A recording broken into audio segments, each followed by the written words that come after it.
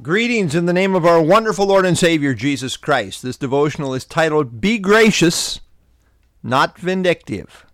Today we hear constant calls for, quote-unquote, justice, so-called. But what about grace? Christ emphasized showing grace. We who are saved by grace are called to be gracious. We are not to be vindictive or to seek retaliation. Jesus addressed this issue in Matthew 5:38 through 42. In Matthew 5:38 he said, quote, "You have heard that it was said, an eye for an eye and a tooth for a tooth." This prescription is found in the law of the Old Testament scriptures. But Christ shows the intention was never to foster personal vengeance or retaliation. So much of what is called justice today amounts to vengeance. But the scripture is clear that vengeance belongs to the Lord. An eye for an eye was called the law of retaliation. But understand, this was never to be a matter of personal retaliation or vindication. Rather, this was a provision under the law that was carried out in the realm of the legal courts. This becomes very important in terms of the flow of thought and making proper application of what Christ is saying. Personal vengeance was never the intent. Jesus goes on to show that for kingdom citizens, there is to be no place for retaliation or being vindictive.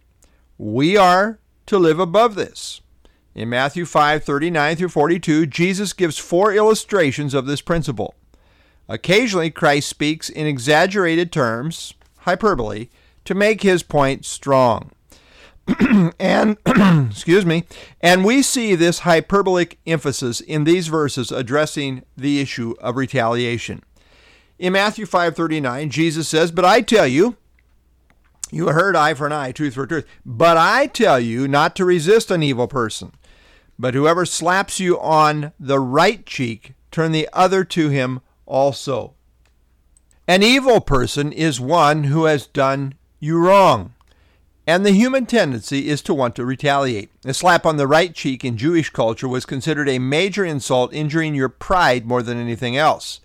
Jewish law demanded a stiff fine for such an injurious insult.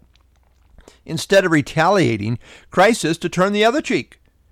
Again, understand the spirit in which Christ speaks. In the context, the flow of thought continues from verse 38. In a situation where the courts should handle things, you don't become a vigilante and try to mete out justice on a personal, vengeful basis. Instead of doing that, you just take it.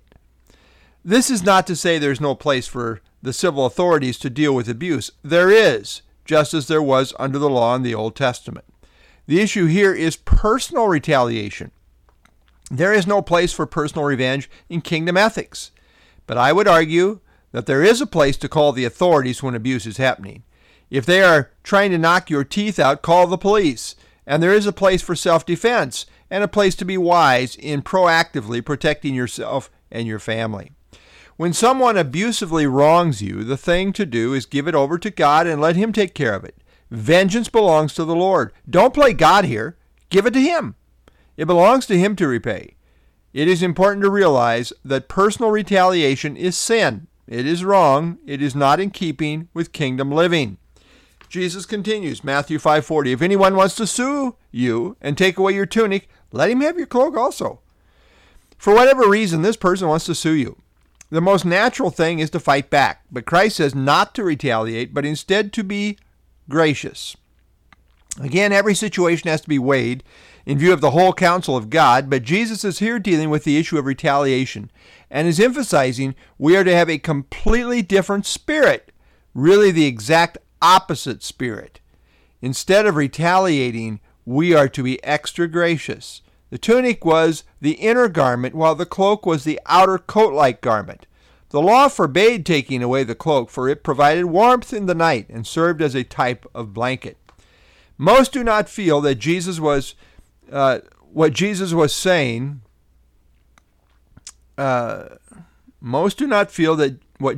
saying was that we should offer everything and just go home with our loincloth.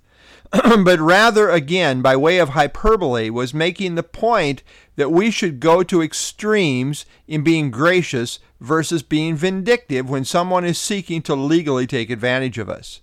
He is dealing with our attitude that should indicate material things are not the most important thing to us. Rather, gracious, godlike character is the main thing.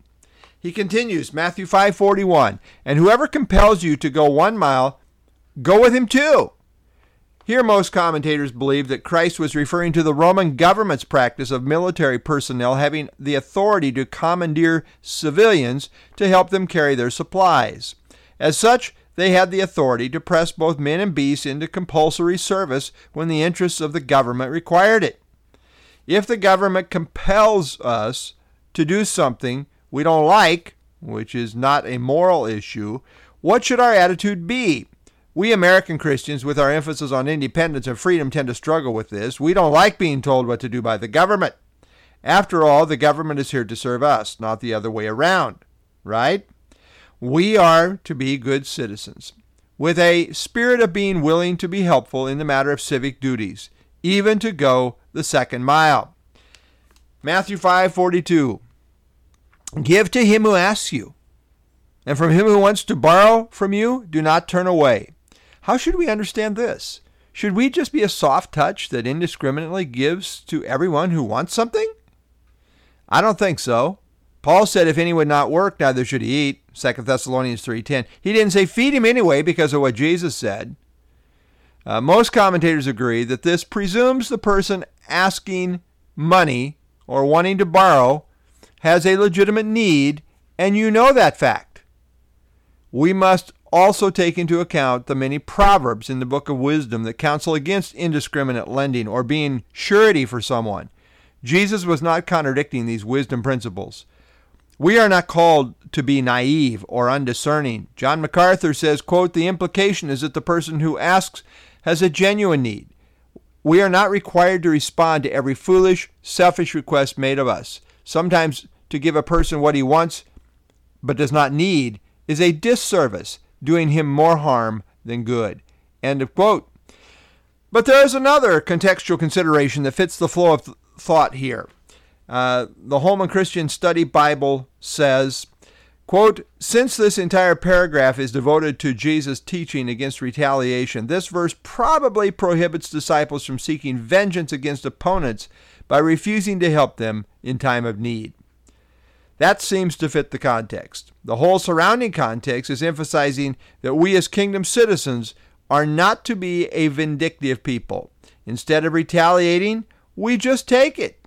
Instead of retaliating, we go the extra mile. Instead of retaliating, we seek to be helpful. That is a powerful testimony. This is a type of attitude and lifestyle Christ is calling for in his people. It is so human to want to lash out, to be vindictive, and want to retaliate, to seek some form of vengeance. But to just take it and seek the best for those who mistreat you is the stuff of kingdom living.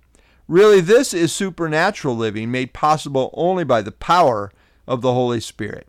So when slapped, sued, abused, or used, we should not retaliate, but rather seek to be gracious. Instead of retaliating, we are to respond with grace. This is our kingdom calling as God's kingdom people.